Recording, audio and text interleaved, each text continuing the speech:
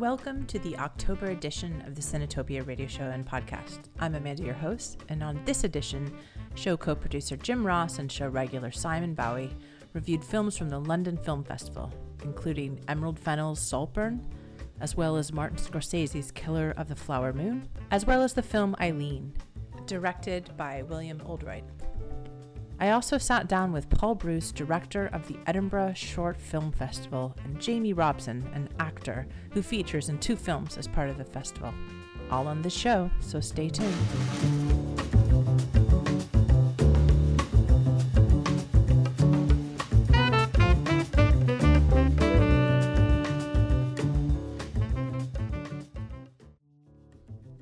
So, Cinetopia has a few exciting events to announce. Firstly, we'd like to mention that we're running our networking events as part of the Edinburgh Short Film Festival opening night. That's the 26th of October, which we've already shared on our social media. But if you haven't seen that, please join us. If you haven't even RSVP'd, that's totally fine. Just come to Summer Hall. And we'll be talking a little bit more about that in the show. Next, and a really exciting one for us, we are bringing back our Cinetopia Doc Club on a regular basis and now at the Cameo Cinema, which we're super excited about. And the first event and film we're going to be showing is Paul Sung's Tish. So Cinetopia Doc presents a preview screening of Paul Sung's latest film, Tish, which is a moving portrait of social documentary photographer and trailblazer Tish Martha, who dedicated her life to documenting the lives of working class communities in Northeast England. And we will show the film on the 2nd of November at times to be determined, but around 6 p.m. It'll be followed by a Q&A with the director, Paul, and additional time afterwards for discussion and networking at the Cameo Bar. This project is funded by the Film Hub Scotland and also the Scottish Documentary Institute. It's a project we've been working on for years. We've come in and out. We did it during the pandemic. We did it at Summer Hall, but we're super excited to be working with Cameo with this and very excited. So it'll be continuing on a monthly basis going forward, and we really hope that you come to this. Finally, we would like to mention Rocky Horror Picture Show, which we announced earlier a couple weeks ago. We're doing that at the Voodoo Rooms like we did with Pretty in Pink. So that is a costume celebration and party. And there's more information about that, but we're also doing that with our friends Pastel Black. So it's a bit of showing up, having fun, and celebrating Halloween. So that's the 31st of October. So please come to that as well. So all of you can check all of that out on cinetopia.co.uk.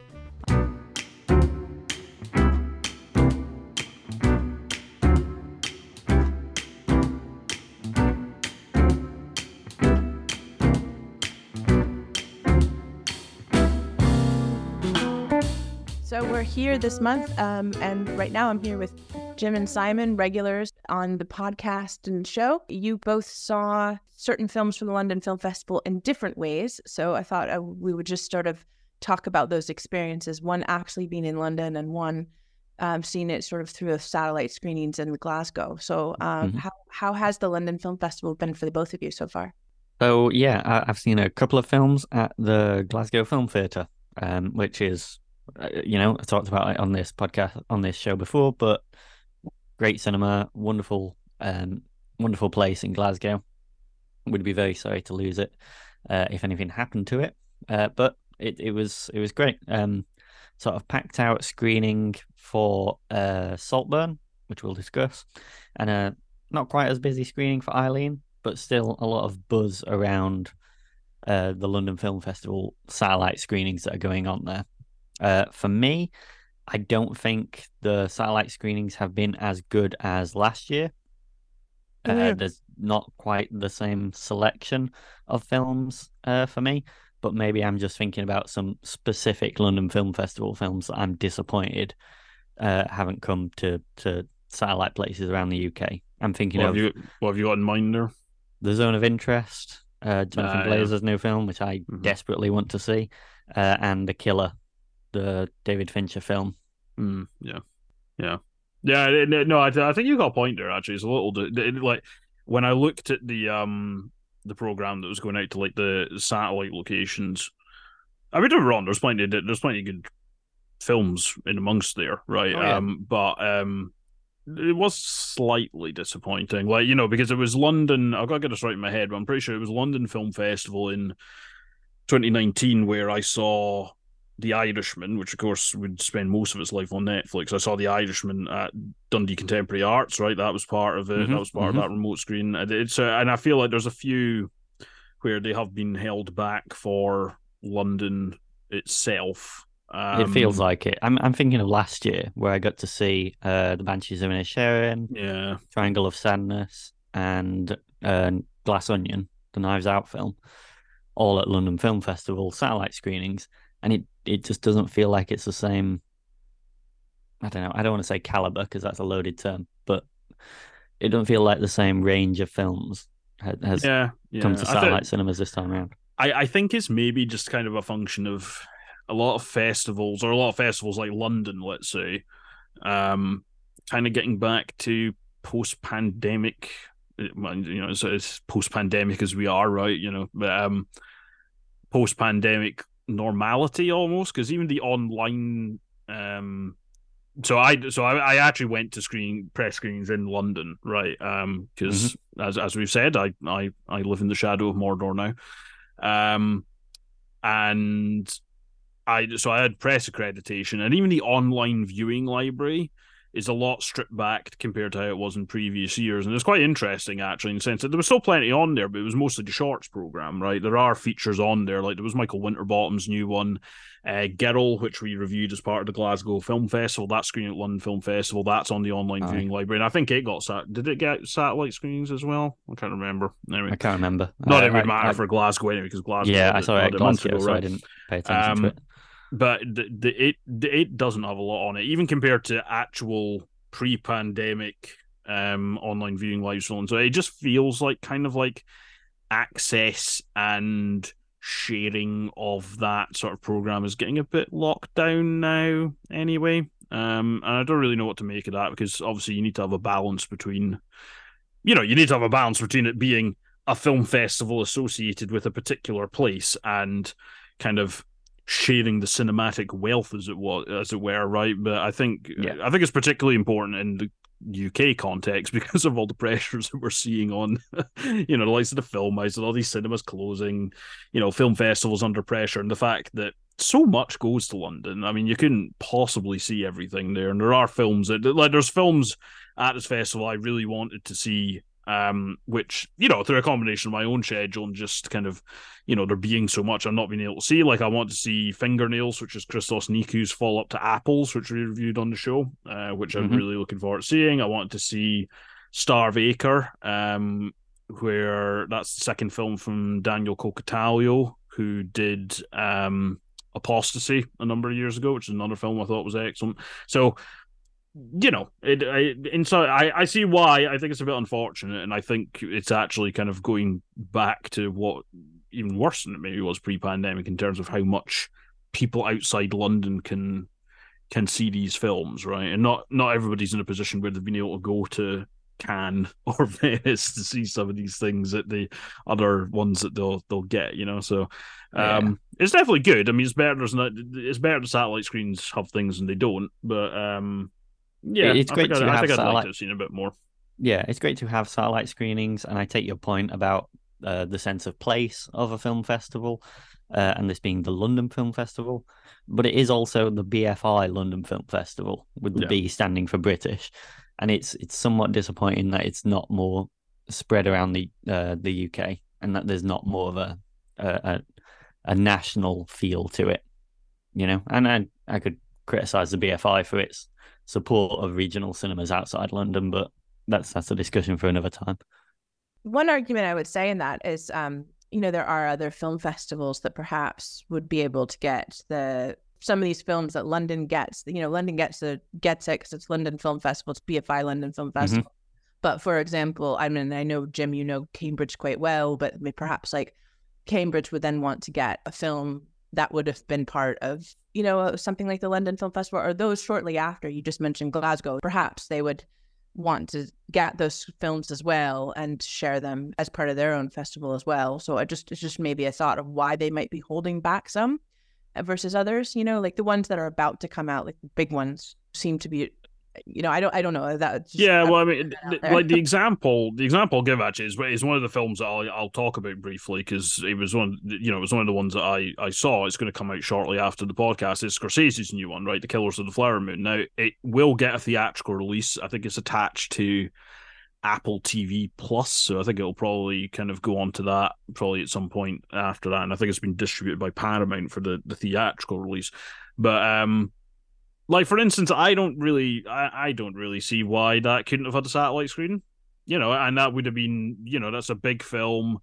One night, it's going to come out a week later, sure, but like if it's on for one night, I don't think that's going to impact kind of the local box office hugely. It would create a buzz around it, and I think like one of the things that we appreciate about film festivals as a group here, I think, and one of the things that we kind of always want to have is that it is that kind of sense of buzz, of like community around cinema, everybody engaging with it and enjoying it and being excited about it and wanting to go to the cinema.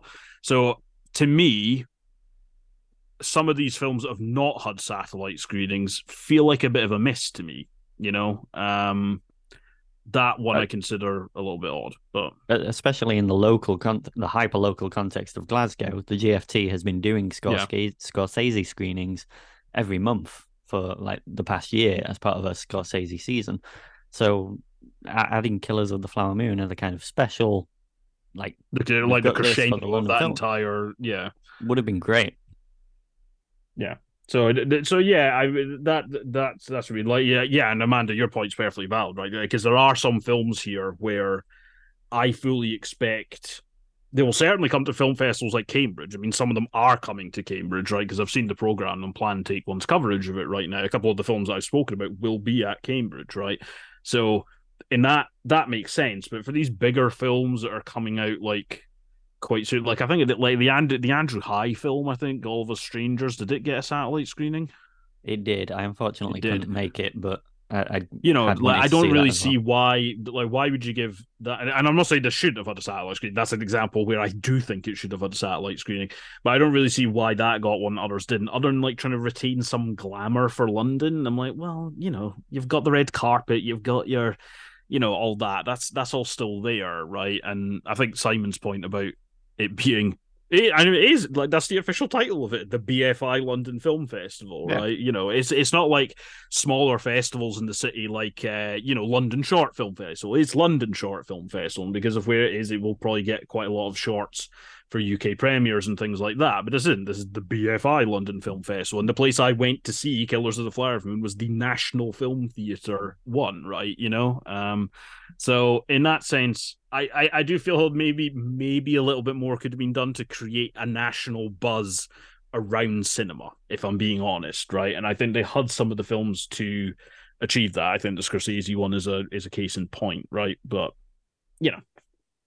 also on that front, I mean, I remember the first time I went to the Cameo, I saw a film, I think it was like a Beatles film, a documentary, and they had sort of the red carpet streaming, and it was sort of exciting to go see like this live thing. And I know Scorsese and Greta Gerwig, they were all sort of there, so potentially that could have been a nice sort of element where they brought that conversation they had. I mean, I know that eventually it went online as well, but Scorsese had come and talked at that. Were you at the screening where Scorsese was at? Or no? No. I think I've got to get my timings right here. I'm pretty sure his talk started in another part of the building while I was watching the film. I think it was on the same day.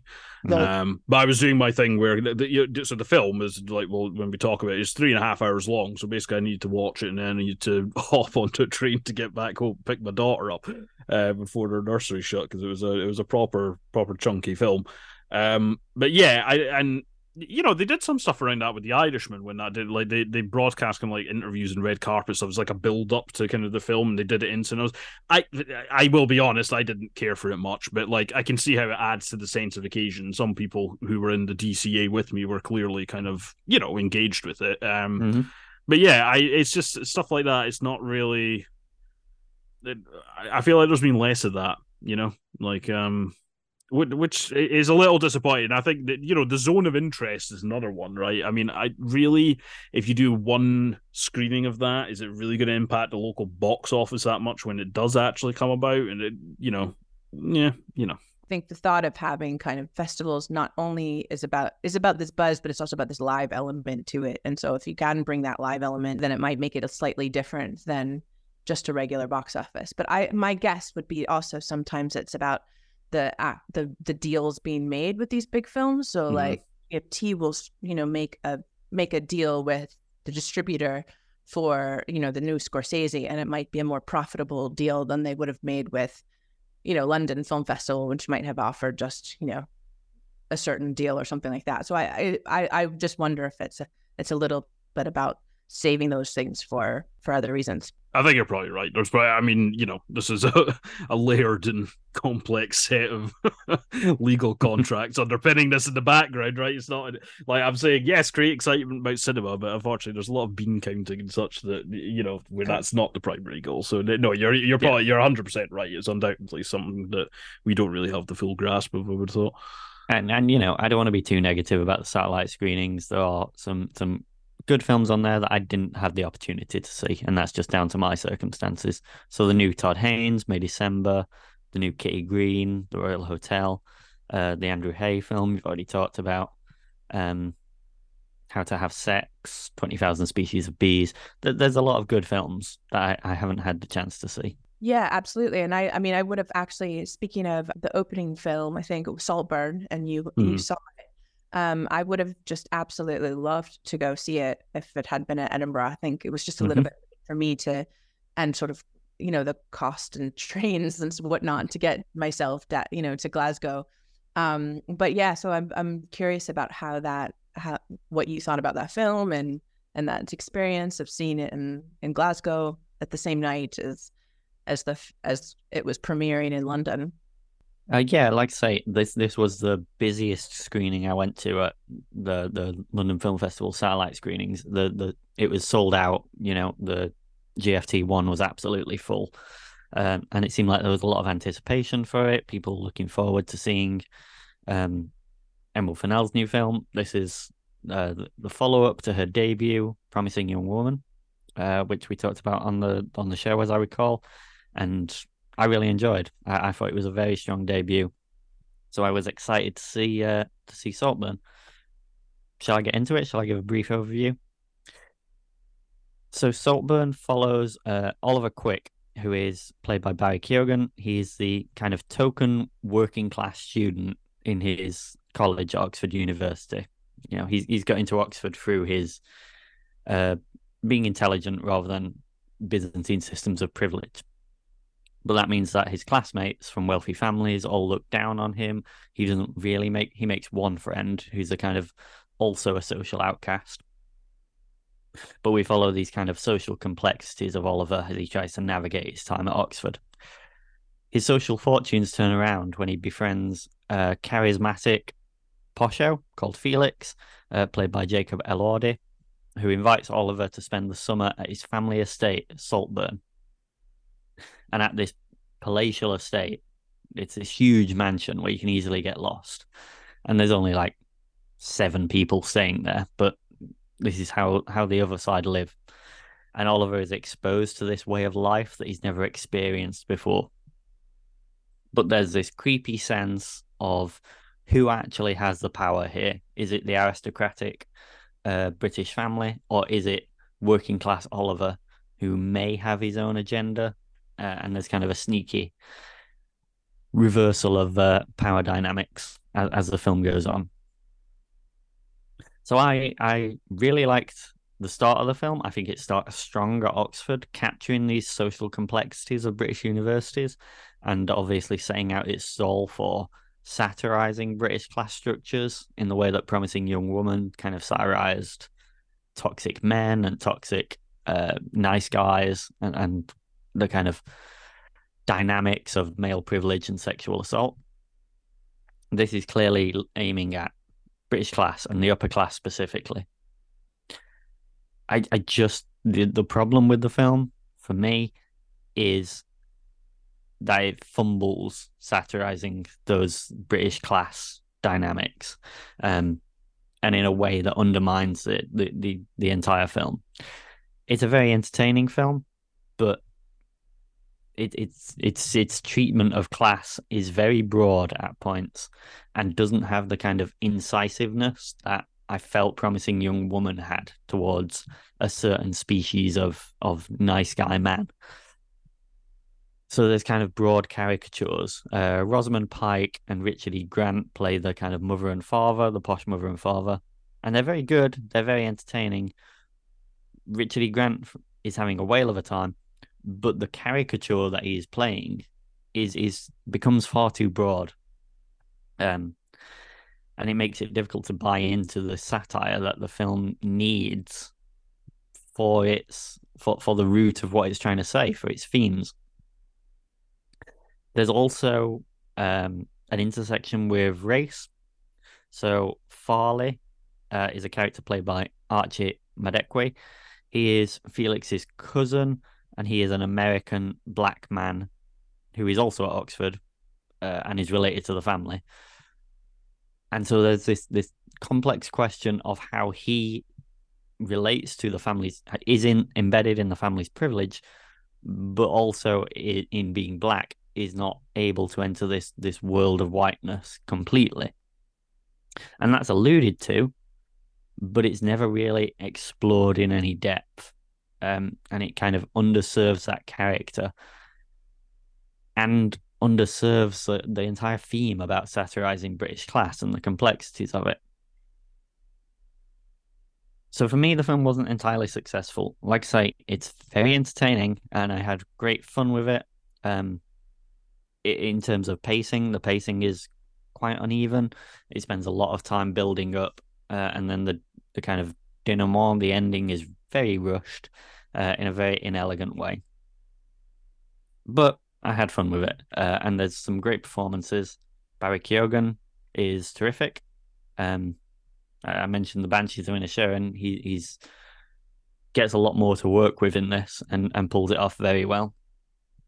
Jacob Elordi is very good, kind of grounding this poshness in a person who seems believable and yet is a satiric representation of this kind of Oxford poshness. And it looks great. The film is shot in this claustrophobic aspect ratio that kind of mirrors the claustrophobia that Oliver feels in this strange environment. But it doesn't work for me in the same way that Promising Young Woman worked, and I was ultimately kind of disappointed by that. Yeah, no, that's a really great early review of the film that I'm really excited to see, and yeah, because I loved Promising Young Woman a lot as well. It still kind of makes me excited to see it. Just some of the things you've been talking about. Absolutely, so I would say go see it. I think it's, as like I say, it's very entertaining. It's often very funny, very black comedy in the same way that Promising Young Woman was at times, but also with this kind of psychological thriller edge behind it. And there's some very funny visual gags kind of speaking to the satire of British class. It just doesn't handle it in the complex way that it needs to be handled for the themes to really land. Yeah, and it comes out actually November 17th. It's really great to hear, and yeah, hopefully lots of people will see it and in their cinemas near them.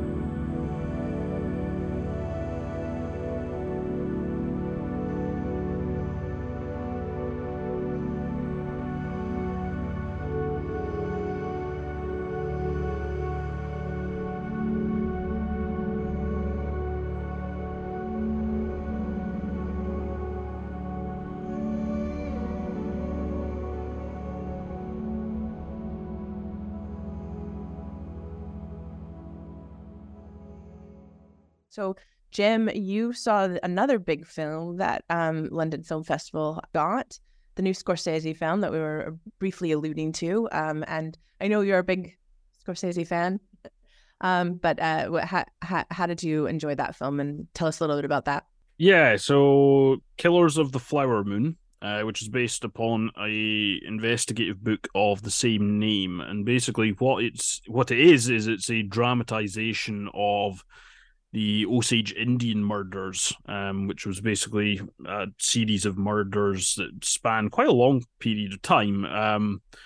That kind of through the 1910s through to kind of the late 2020s, maybe in the 1930s, which basically all kind of centered around trying to move the oil rights that the Osage Indian nation found itself in control of towards white people. And basically what we're following here is we are primarily with Leonardo DiCaprio's Ernest Burkhart, who is the nephew of Robert De Niro, William Hale, who's known as King, and King of the Osage Mountains. And basically then it kind of focuses on the way that this Indian nation, the Native Americans of the region, are manipulated by white people who clearly don't feel like they deserve the wealth that they've gotten. And Ernest, played by Leonardo DiCaprio, basically falls for and is by all accounts, is in love with Molly, who's Lily Gladstone, played by Lily Gladstone, and basically it kind of chronicles how Robert De Niro's William Hale is, he presents himself as this friend of the Osage and, helps to provide them with things and is a true friend and ally of theirs, but he's not. He's undermining them at every point, and basically he is pulling a lot of strings in the background to try and get these oil rights to move to Molly, and thus his nephew Ernest, and how he takes advantage of them. I'll kind of leave it there for a plot synopsis, because a lot happens in this film. It is very epic in scope. It is nearly 3.5 hours long. I think it comes in slightly shorter than The Irishman. I honestly thought this was superb. I really did think it was excellent. The first thing to note is the acting performances are engaging and committed and just excellent. It's fantastic to see DiCaprio and De Niro, kind of like the two Scorsese muses of recent years and decades, I suppose, together. And they're playing roles that I think are quite different to roles that they've played with Scorsese before, right? Leonardo DiCaprio's Ernest is quite a kind of simple, easily manipulated man. He's not maybe the sharpest knife in the drawer, whereas De Niro's William Hale is kind of I don't want to say quiet, but very purposeful and deliberate and premeditated man, right? You're not seeing a lot of the the violent outbursts you might have seen in some of the more kind of like mob or gangster associated roles he's had. We're certainly a very long way from the likes of Cape Fear here. So that's interesting of itself. The standout is definitely Lily Gladstone, though, right? Who plays Molly, Ernest's Native American wife. And basically it just the layers of kind of manipulation and betrayal and arrogance that the white people in this film demonstrate in relation to kind of the good fortune that the Osage have found themselves in is just put across superbly. And I think this layering, it's almost kind of, you've got the two main things of kind of like William Hale and how he exerts his power, right? And the kind of insidious way he goes about it. And then you've got, on the other side of this, you've got Ernest, his nephew, and basically how he is kind of slowly corrupted and manipulated by this. He's certainly not presented as kind of like, a good man who fell, or it's not that sort of picture, but it's just this it does show how kind of like, to a certain extent, everybody, everybody who is white in this film is complicit in some way, right? And basically some more so than others, but they're all falling to the same systemic issues that are put across superbly in the film. I think the score is also excellent, done by Robbie Robertson, who's part of the band, who is of course profiled by Scorsese quite extensively. It is 3.5 hours long. I didn't feel a second of it, and that's another testament to Thelma Schoonmaker. Okay, Scorsese's longtime collaborator, and I think she's as much responsible for the likes of this film and The Irishman and others working as Scorsese is in a lot of cases. It really is superb. Now, I don't really know what else to put across. Other than that, it layers in so many things about what I've already said, and it even finds time at the end to even Scorsese finds time at the end to even kind of question his own role in telling this story, right? And I won't put across how, because it's actually quite an interesting moment, but it is actually kind of looking at is he also complicit in kind of going over this tale in such detail? Are we complicit in wanting to consume these sort of kind of tales of true crime, and do we engage properly with the impact it had on the people, right? Or is that in and of itself exploitative? It even finds time to kind of weave that in at the end, and these clashing ideas of kind of this weird mixture that Ernest has of actually loving and wanting to be protective of his wife and children, but also kind of that greed which is there and is then kind of fed by his uncle. And there's all sorts of little racist microaggressions throughout the film that are put in there that really kind of put a very subtle texture on the entire kind of picture of this oil rights drama. Effectively is kind of what actually kind of underscores it. There's slurs here, there's the KKK are kind of there just very briefly, and an almost throwaway thing just to show how the fabric of this society is unequal, and the fact that the Osage have found themselves with so much money is an affront to what many see in the film as kind of the natural order, and what they will do to reestablish that, right? What are the terrible, insidious things that they will do, right? It's kind of a roll call of recent kind of Scorsese collaborators as well. Like Jesse Plemons shows up for kind of the home run of the film as an FBI investigator, which also speaks to kind of the interesting place that this sits in American history, right? Because the book is based on is actually called Killers of the Flower Moon, the Osage Murders, and the Birth of the FBI, right? Because the FBI at the time this was happening was a completely kind of new concept as federal. Even when Jesse Plemons introduced himself, he said it's called the Bureau of Investigation, right? The idea of it being the FBI is not an established thing. So it's fascinating from kind of just a story and an acting standpoint. It's fascinating from what Scorsese puts across about American society then and even now, and how certain aspects of that's still being reflected now, and even just kind of where it sits in American history.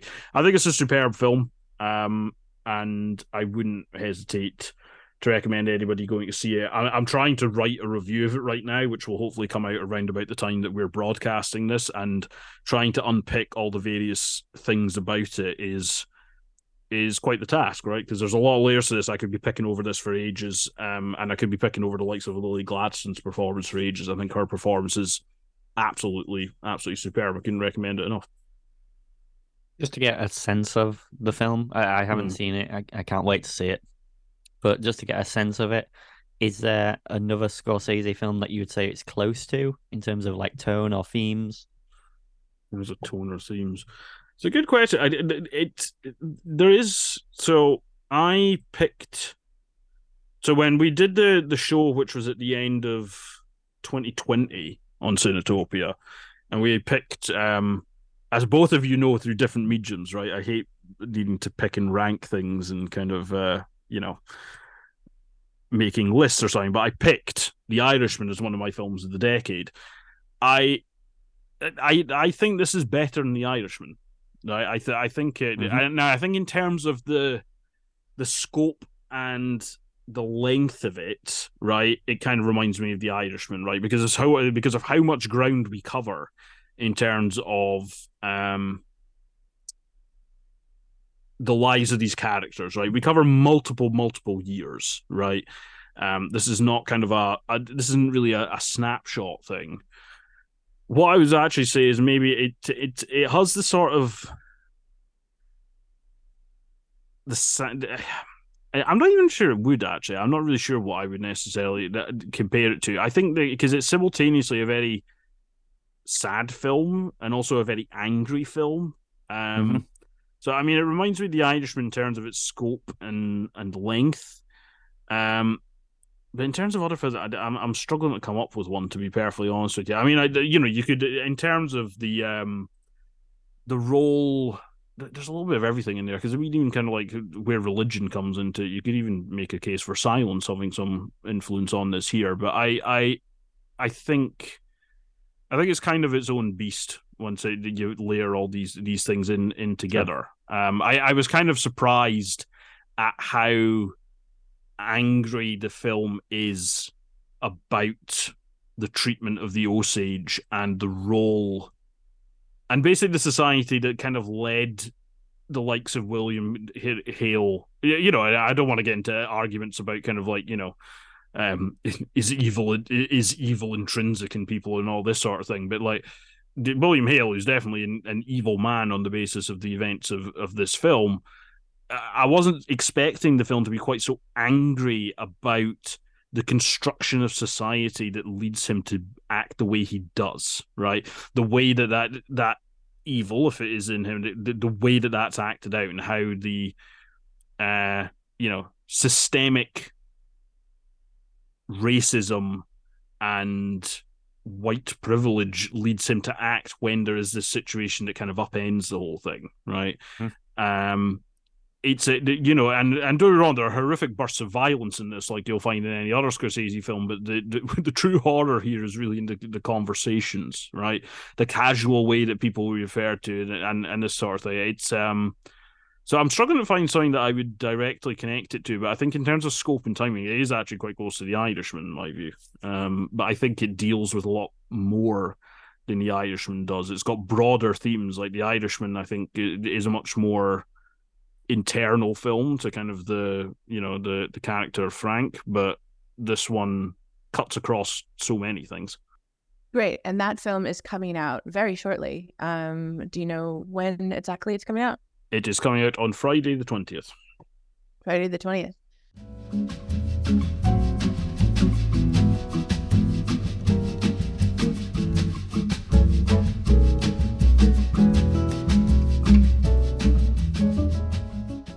So, apart from these two big films, what other? I know you'll be talking about one in particular that's coming out in December. But what other films that did you see, or that really kind of struck you?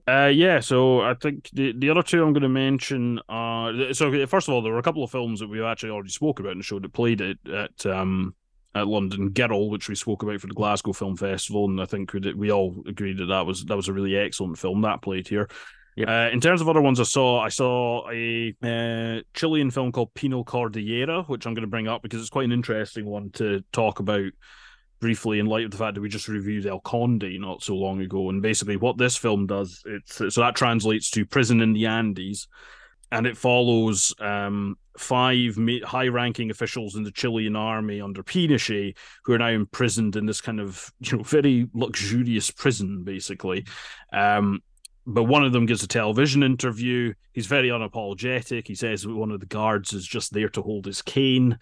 And basically that's very poorly received. So their privileges start to get restricted. And it's how these arrogant, formerly powerful men react to that. And, their kind of relationship with the guards into this very claustrophobic kind of thriller, and I have no idea whether, I don't think it's slated for a UK release right now. I have no idea whether it will come out or not, but if it does, it's definitely worth checking out. And it's interesting because it does have this kind of like just slightly comedic edge, and it also looks at kind of the impact of Pinochet's regime on the Chilean psyche, I think, and what impact it has in lasting kind of societal trauma, if you like.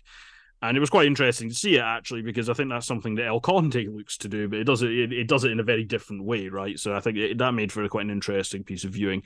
Another film I saw, which I'm going to mention, which I do think will come out in the UK at some point. I don't think it's got a release date right now. The next place I know it's going to is Cambridge Film Festival, is Horde, which is the first film from a filmmaker called Luna Carmoon. And I honestly thought it was excellent. By the time this show is broadcast, I think I will have a written review of it live on takeonecinema.net. But really, I think it's an excellent film. It's not perfect by any means. It starts to kind of fray a bit at the edges, but basically what it focuses on is it opens in 1984 with a young girl, Maria, who is basically dumpster diving and raiding bins with her mother, Cynthia. And they go home, and it becomes apparent that Cynthia has a mental block and an obsessive compulsion that causes her to kind of hoard rubbish and basically just other things that people have thrown away in her own stuff. But her love for her daughter is very apparent and very clear. But this kind of first segment of the film culminates in Maria having to go and live with a foster mother. And we then jump forward 10 years to her now about to leave school. And two things happen, right? First of all, she gets an untimely reminder kind of her mother and her childhood, and kind of that starts to bring thoughts of it back and how she reacts to that. And also sexual tension with a former foster child of her foster mother's who's come home to visit, Michael, played by Joseph Quinn, and kind of the chemistry and the connection they have, which kind of starts to kind of like, it's kind of a coming of age type thing. But but honestly, this film it's bold in how disgusting it is at times, right? As you can imagine, with this idea of hoarding trash, there's a lot of imagery that it juxtaposes love against kind of like, rotting food, and kind of like familial affection against like putting your hand in a decomposing rat carcass and like, and it's fascinating the way that it plays these things off one another. And the performances across the board are great, but the older Maria, played by Sora Lightfeet Leon, is absolutely superb, right? It's a kind of total, to use a cliche, fearless performance, and she throws herself right into it. It's still a debut feature. I don't think it's perfect. I think once we get to the end, it starts to kind of, dive off down rabbit holes in terms of her internal thoughts that maybe kind of make it start to flow less well. But it's really bold, and that kind of pairing of disgusting, visceral kind of imagery that gets a real kind of like reaction from you against these kind of like coming of age themes. And I expect I may well have some people jumping down my throat for this, but it actually reminded me a lot of Raw, Julia Dorkenau's first film, right? And just in terms of the way the places it's unafraid to go to in juxtaposing kind of sexual tension with kind of sensory disgust and things like that, I thought it was an absolutely fascinating film, and I'm very interested to see where Luna Carmoon goes as a filmmaker after this.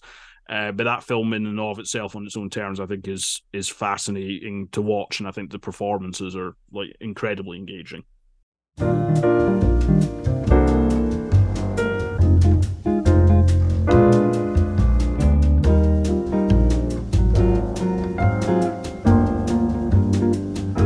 So it sounds like there's a ton of great films happening right now in the London Film Festival as we're recording this, and more to be had. Those and one film that you both saw and be reviewing on this show is EILEEN, coming out, and believe at the beginning of December in the UK.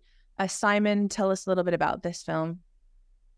Sure. So EILEEN is directed by William Oldroyd and based on a novel by Ottessa Moshfegh.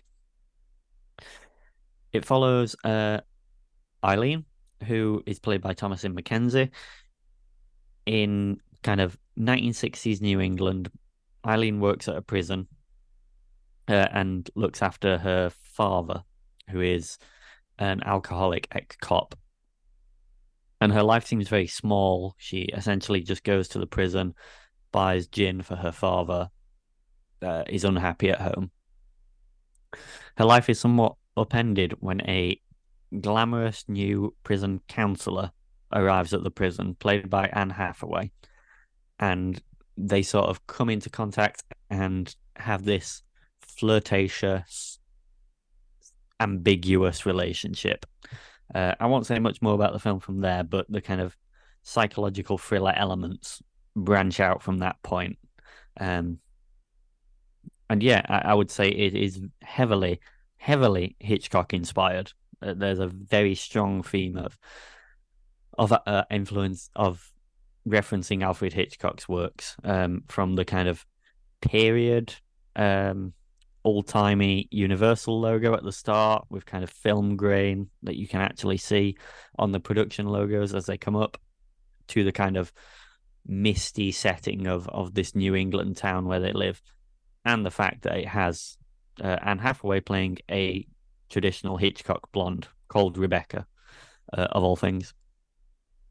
So I liked it. I think it's a very weird film to talk about. It has a strange structure and a strange tone to it, but overall I would say I enjoyed it quite a bit. I had a lot of fun with it. Yeah, I think I concur with that. It's there's a couple of moments in this. Well, there's a moment which we'll talk about obliquely in a minute, and aspects of this film that I think you probably need to go with to enjoy it, right? And in my case, I did, right? And I think the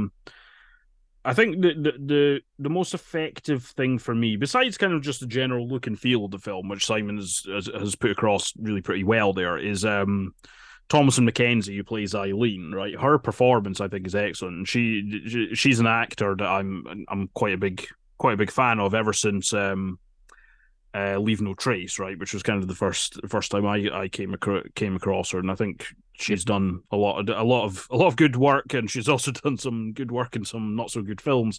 But you know, she's superb, and I think the way that she carries herself, because she doesn't have a huge amount of dialogue. I mean, like, you know, it's not a silent film or anything like that, but you know, no, but she's a very quiet, mousy kind of, yeah, exactly, right. woman. So she's needing to put across a lot of EILEEN's character and frame of mind about kind of this small town, slightly banal setting she finds herself in with an abusive father, really. It needs to come across a lot in expressions and tone and body language, and I think she does that really superbly. So when Rebecca, Anne Hathaway's character, the new prison psychiatrist, comes into her life, you really, beyond kind of like Hathaway's screen presence, and like as Simon's put across, like she's also meant to kind of like pop out from the screen in comparison to the other characters, right? Just in the way that she dresses, the hairstyle, the way that she handles a cigarette, like all the confidence with which she speaks, she's meant to pop out. But I think you really get across the way that kind of just kind of awakens EILEEN and makes her just more interested in herself, Rebecca, and the world in general. I think Thomasin McKenzie's performance there is great. I think another thing to put across with that is also the costuming, right? So in terms of how EILEEN dresses before and after, and she starts wearing her deceased mother's like fur coats and things like that, and embraces these things that Rebecca likes, like cigarettes and things like that. It's just overall, it's a really good performance. I think how you come away from this film feeling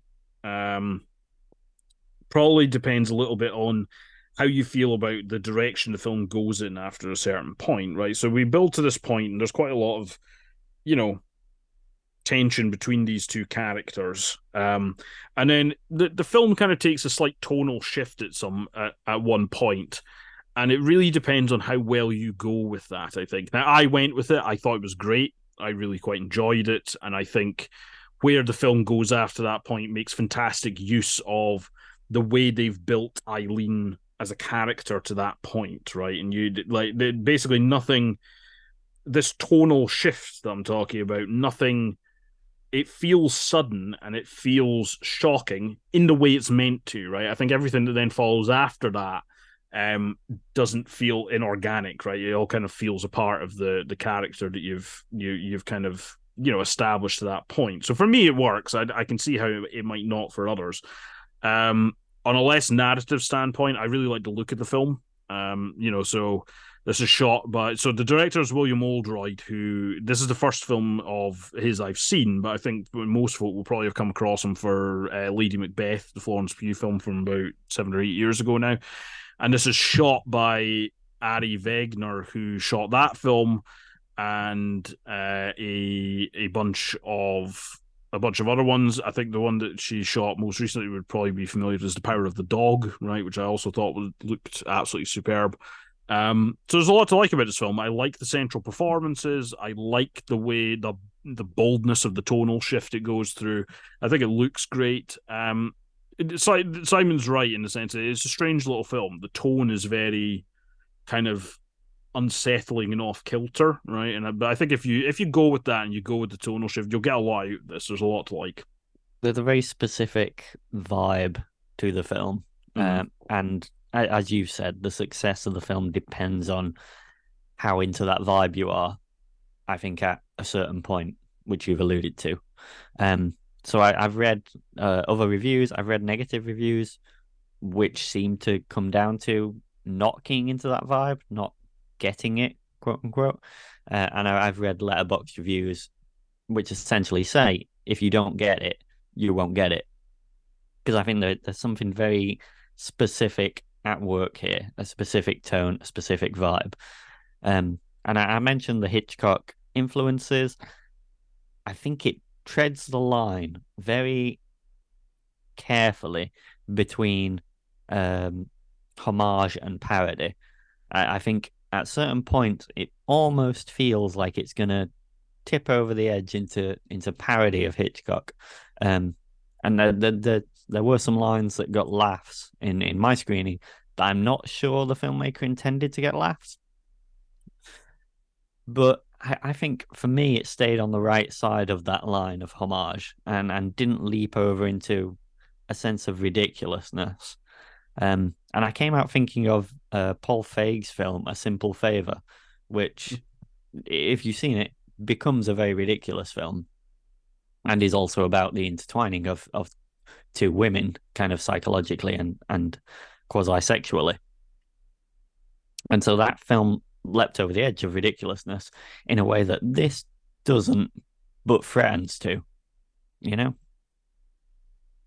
I think that's fair. I think something that I find interesting about the kind of the Hitchcock analogies is this: it does find time to make itself its own beast as well, and I think this is also part of how well you go with it, right? Because it's certainly not the first film to have done this, and it won't be the last. But one thing that's quite striking about it is the way that Eileen's dissatisfaction with her kind of general situation plays out. Is we get quite a lot of segments which basically violently depict like acts of violence or self-harm, which like are not shot any differently to the film itself. It's not at all obvious that that's what it is, before we kind of like basically smash cut back to reality, and basically you realize that it's a violent, intrusive thought on the part of Eileen, right? And this is another way in which it kind of gets subtly across her frame of mind. So in terms of kind of like it being a sort of thrillery setup, it does take time to sit with that character. It does it in ways that aren't just spelling it out, basically, right? And there's a lot that I liked about it in that regard, right? It kind of keeps you on edge, and part of that strange tone is delivered by things like that, right? This depiction of these violent, intrusive thoughts that she has, against either herself or her father, and things like that, right? So yeah, it's a very specific tone. And I think if you can sit with that and enjoy the performances and kind of sit with kind of like that lack of knowledge about where it's going, then you'll get a lot out of it. But if you don't, it maybe primes you a little bit less for that tonal shift that I've referred to. I've seen some people refer to it as a plot twist. I don't think it is a plot twist, right? I do think it's a. Personally, I find it to be a tonal shift, and there's enough of the film left that I think it then plays out kind of as logically as it can from that point, which is why I'm mentioning it. I don't really consider it a spoiler. The film kind of shifts gear, when it comes into its home straight. I don't think that should be of a surprise to anyone. But yeah, I personally think it sets up and executes that well because of the development of the tone that Simon's spoken about. But I can see how if you don't find yourself settling into that, then it does make it harder for that shift to land well, I think. Yeah, I wouldn't call it a twist either. It's clearly a shift, but it is set up, and it's obvious throughout the film that this tension has to be building to something. Yeah, absolutely. There was a point where I thought, this tension has been building for a while. I do hope something's going to happen soon. I hope the shoe drops soon. And it was shortly after that what we're alluding to actually happened. So I was quite pleased with how it managed that tension, which builds steadily and steadily and steadily and then explodes at a certain point. Yeah. Mm. Okay, great. Well, so thank you both for your take on the London Film Festival, and just curious what you're excited to see next. Not just the London Film Festival, but what's coming up. It's a big, lots of new films coming out. Yeah, I mean, I want to see Killers of the Flower Moon, especially after hearing Jim talk about it. Yeah. But also, as I've said, I'm excited to see The Zone of Interest, new Jonathan Glazer film, which I think is out in December, maybe. I'm not sure. But yeah, looking forward to that. Yeah, I mean, off the back of festival season, there's a lot of films I'm interested to see. So I mentioned a couple already, and Daniel Cocotalio and so Daniel Cocotalio's Star of Acre, and then Christos Niku's new film Fingernails. I'd be interested to see them. The Assistant I thought was an excellent film. So the Royal Hotel, Kitty Green's new film, I'd be very interested to see that. These are all films that are going to be coming out pretty soon. Killers of the Flower Moon, I might be tempted to go see it again, to be perfectly honest with you. And there's other films just coming out kind of, that I think are just going to be interesting to see. Those are the main ones that I can probably think of, but then there's smaller films like 20,000 Species of Bees, the David Fincher film, The Killer, that Simon mentioned, like that's going to be coming out. I'd be very interested to see that. Michael Fass, and we'll see why. I haven't read any reviews of that on any of its festival run, but the concept of pairing David Fincher and Michael Fassbender seems like a pretty good match to me. I think that could be a really kind of interesting film. And then there's a whole bunch of stuff at Cambridge Film Festival, which I'll be interested to see. So Simon reviews at Glasgow Film Festival, and I would quite like to see Typist, Artist, Pirate King, Carol Morley's new film. Just off the back of kind of like this run of festivals, from Cannes in May through to Venice last month and London this month. There's a lot of the films that were at that are now going to start coming to cinemas, and I think I'll be very keen to see a lot of them. Yeah, absolutely. I noticed that that Carol Morley's film is out after we reviewed it on the Glasgow Film Festival, and also just a shout out to Smoke Sauna Sisterhood that's going around the UK right now. We interviewed Anna Hintz last month, and the film is out in cinemas across the UK. And actually, Anna's doing a UK tour of Q&A as well. So very sort of exciting. So thank you again for joining us and for this London Film Festival coverage. But I really appreciate it, and see you soon.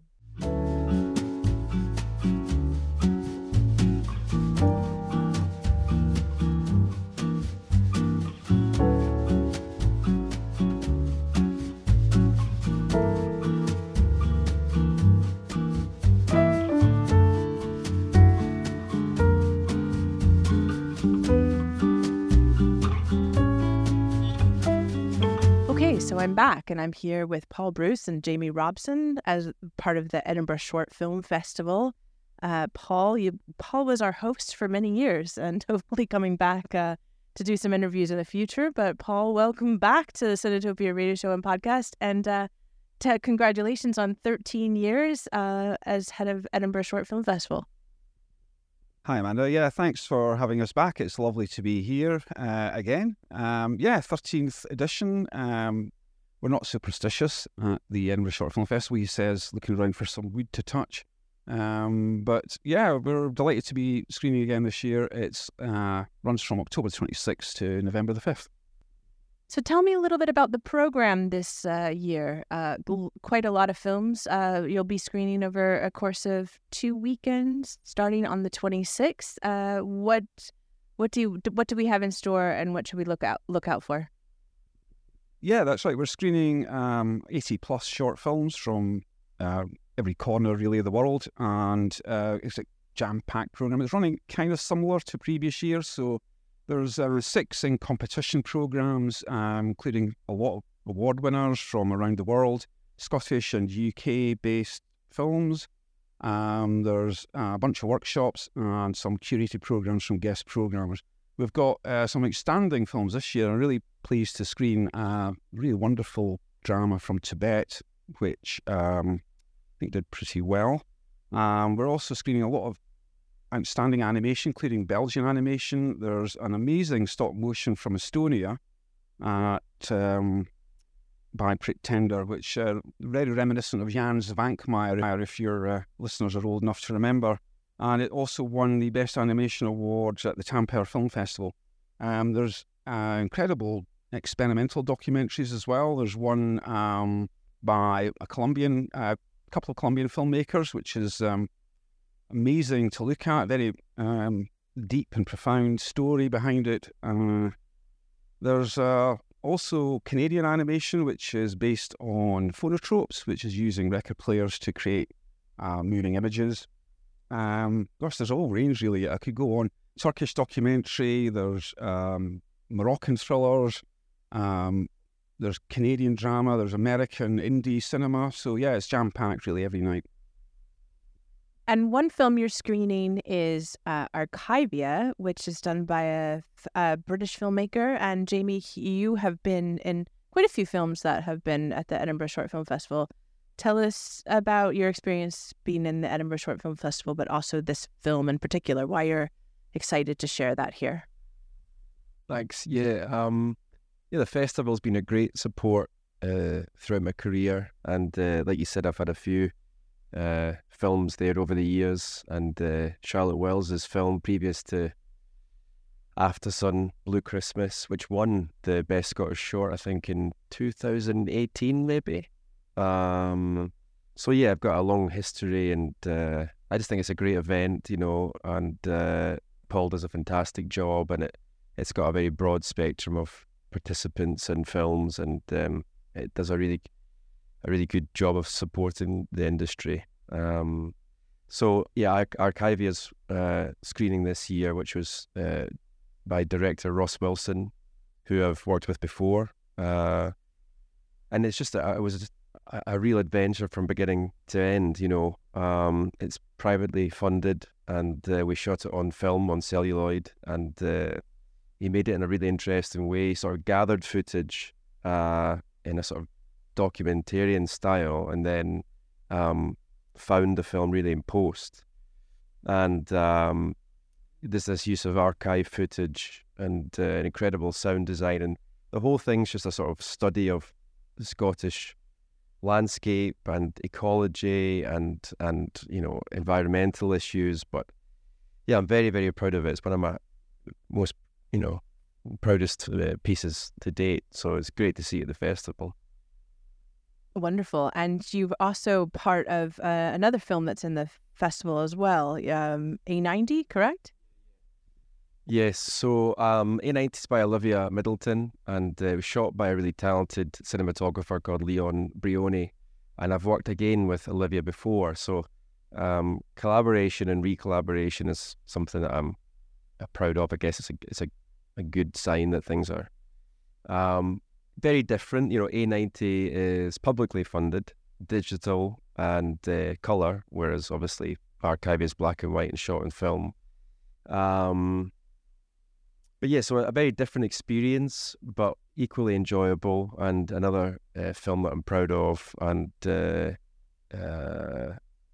it's nice to have two very different types of film at the festival. This shows the festival's got such a wide spectrum and broad interest in different filmmakers and filmmaking. And I'm really excited to see Archivia on the big screen, particularly because of the visuals and the sound design and the score. It's going to be quite an experience. Great. And so this is so apart from the various screenings and programs that are sort of put together at Summer Hall, you also have a bunch of other kinds of events related to. So over the years, you've really made Paul. You've made contact with connections with other short film festivals or other film festivals around the world, and you oftentimes the short film festival becomes a place where you just you bring other film directors. Can you talk a little bit about the other programs that you have on offer as part of this 13th edition? Yeah, sure. Yeah, I mean, part of it really is to bring film makers, film people together to learn from each other and just to experience some of the different approaches taken, not just here, but, across Europe and so on. So we have European Film Festival night. We've been doing that since Brexit, actually, because it's also quite important to keep cultural links with mainland Europe, as we all know. But we've been doing that for years. This year, we're delighted to welcome the Budapest Short Film Festival, Shortcuts Amsterdam, FICBO, which is a Galician film festival, has been going for 16 years, and the Adriatic Film Festival. So they'll be screening some of their this year's 2022's best films from these festivals, and then afterwards we'll be holding a panel discussion with them, really just to explore the differences and also the similarities between filmmakers and film programmers across Europe. So that's on Saturday, November the 4th. We've also got a programme curated by the Belgian Short Film Commission. Belgium's really got an amazing background in commissioning short film. I don't know how many they do, but it must be hundreds. They've got three particular departments. There's one for Bologna, one for Flanders and Brussels, and they produce outstanding shorts. They really put a lot of money and effort into creating excellence in the short film. So we're delighted to have a programme curated by the Belgian Short Film Commission, and that's on November the 3rd, Friday, November the 3rd. We've also got, so Archivia is going to be screening as part of our Scottish Shorts Night, which we're also co-curating with the GMAC in Glasgow, and that's going to be just exclusively Scottish Shorts. And that's on Saturday the 29th at Summer Hall, 7:30. And then we're doing masterclasses and workshops. There's a workshop on low-budget filmmaking. So there's a panel discussion, which will include Jamie, as well as people from GMAC. There'll be producers and directors, and we'll be discussing aspects of short film from location, budgeting, etc. That's free. Also, the two other free workshops we've got are a phone and tablet masterclass and a stop-motion workshop as well. Tickets for those are available just now online. And then there's, of course, our opening night. We have, I think, Cinetopia guesting, aren't you? You're coming along, so we'll be lovely to see you again. That's part of our opening night, so you'll be doing networking during the night. We'll be doing the screening, so we'll pop in and out. It looks like being fun. Yeah, thanks for the plug there. Cinetopia Networking is happening on the 26th. We'll start a little bit earlier than normal, and we'll continue on and let people go to the screenings and then come back. But it's always a good way to start the festival, and love to be connected with the Short Film Festival in lots of ways. Jamie, you mentioned that you're going to be part of a panel. You were part of a panel last year around budgeting and short films. Why do you think it's important that these festivals share kind of like insider knowledge and have these sort of events for people to learn about actual filmmaking? Yeah, well, I think particularly in the UK, we don't necessarily have an infrastructure that, exists in somewhere like the States or somewhere like Portugal. Both very different infrastructures for filmmakers, but both in a way more robust in the current setup here. And because finance is increasingly difficult, I think understanding the value and the process of low budget filmmaking is really, really important. And I think, the festival focuses on shorts, and we're going to talk about, shorts. We'll maybe touch upon low budget features as well, and internet series or television. But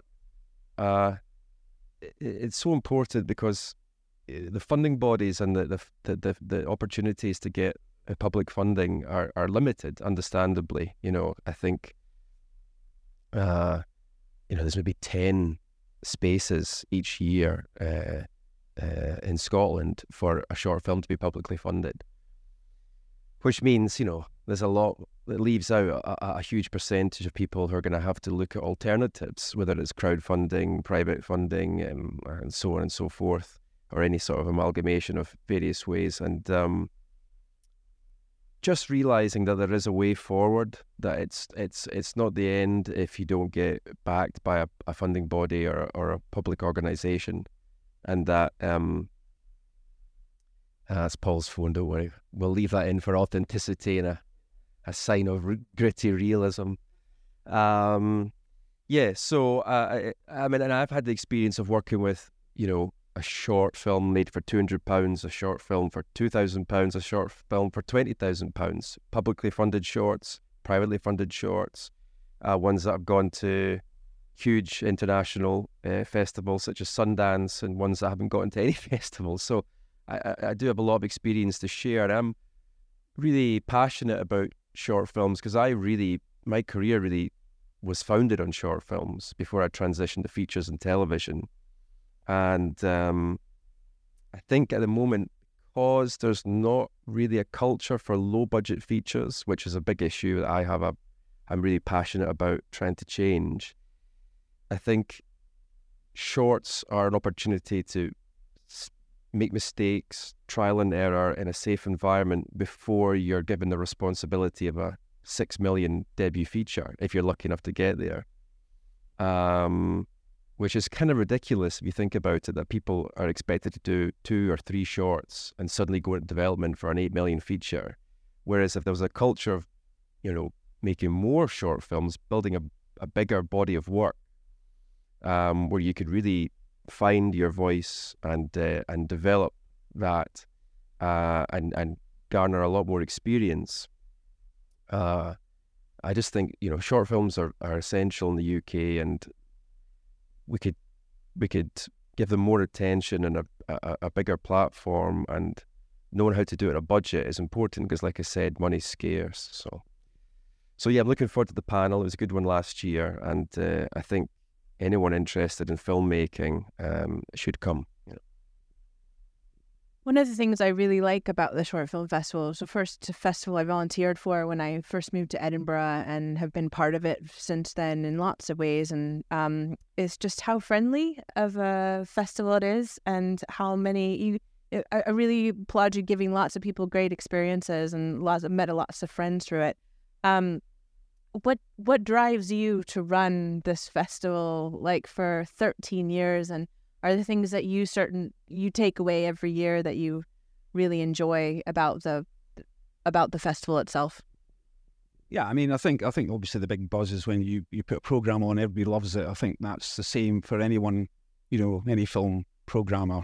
That's really the excitement. It's also about meeting people, and then networking and socialising and making new friends, really. So those two things are the chief things I get out of it, I guess. It's always an honour and a privilege, really, to run Edinburgh Shorts. But yeah, when you get to it's also quite a lot of work. So yeah, it can be quite. At the same time, you've got the buzz, but at the same time, you're kind of like, well, I'm getting older, so exhausted, etc. Bandy-legged. So yeah, but no, it's wonderful. I really enjoy it. But those are the two main things, really. That's what I always look forward to, especially on opening night and closing night. But yeah, so a lot to look forward to, and the films themselves as well, because every year there are a number of standouts that you really want to see on a big screen with a decent sound system. So yeah, so that's, and obviously meeting you again. Well, yeah, and Jamie, you've been at the Short Film Festival a few times, and have been involved with it. What do you think makes the Edinburgh Short Film Festival special? Again, I think just the programming. I think the broad range of films, both Indigenous and international, and the Paul's got his own interest in animation, having had some success with animation in the past, and so that there's documentary, there's drama, there's animation, there's it's just a very diverse mix of programming, which makes it a very rich experience, and it's a great space for people who come that are veterans, have been in the industry for 10, 20 plus years and have won major awards, but it's in the same space there's new talent, new filmmakers, people that are looking at maybe first time, and I think that's a really exciting space that Paul creates, the festival creates, and it's got such a good reputation. Quite competitive now. There's quite a lot of films, right? That you get a lot of submissions, don't you? Yeah, quite a lot. Yeah, I was 1,700 this year, so I think if you get in, it's an achievement in itself. I mean, if you get into any festival, really, it's still a pretty big achievement. I think there's so many more people making shorts. It's easier to do so. In fact, it'll become even easier if you go to our phone and tablet masterclass. So you've got all these avenues now that people, and also you don't necessarily just go from short film to feature film. There's a lot of other different routes people can take now. So it's an expanding field, but it's excellence. I think also what systems are better, editing systems and so on. So the finished film usually is a higher standard now than it was 10 years ago. So there's all those factors I think have an influence on the number of films and the quality, etc., of the programming. I would agree. Over the course of the past few years, I really think the actual quality level of the film making and the cinematography is exceptional. And having got to see quite a few for making the trailer, it's going to be some really beautiful films on screen and animations and all different kinds of films. So the Edinburgh Short Film Festival, 13th edition, 26th of October to the 5th of November. And we will be there on the 26th. We'll be there more days than the 26th. Definitely on the 26th. Come to Cinetopia Networking and the opening night of the Edinburgh Short Film Festival. Thank you both so much for joining us today. Oh, thanks for having it. Also, if you want to see Jamie, he's appearing in A90 on Thursday the 26th October and Arcavia screens on Saturday the 29th. Thank you very much. I'll see you there. Thank you.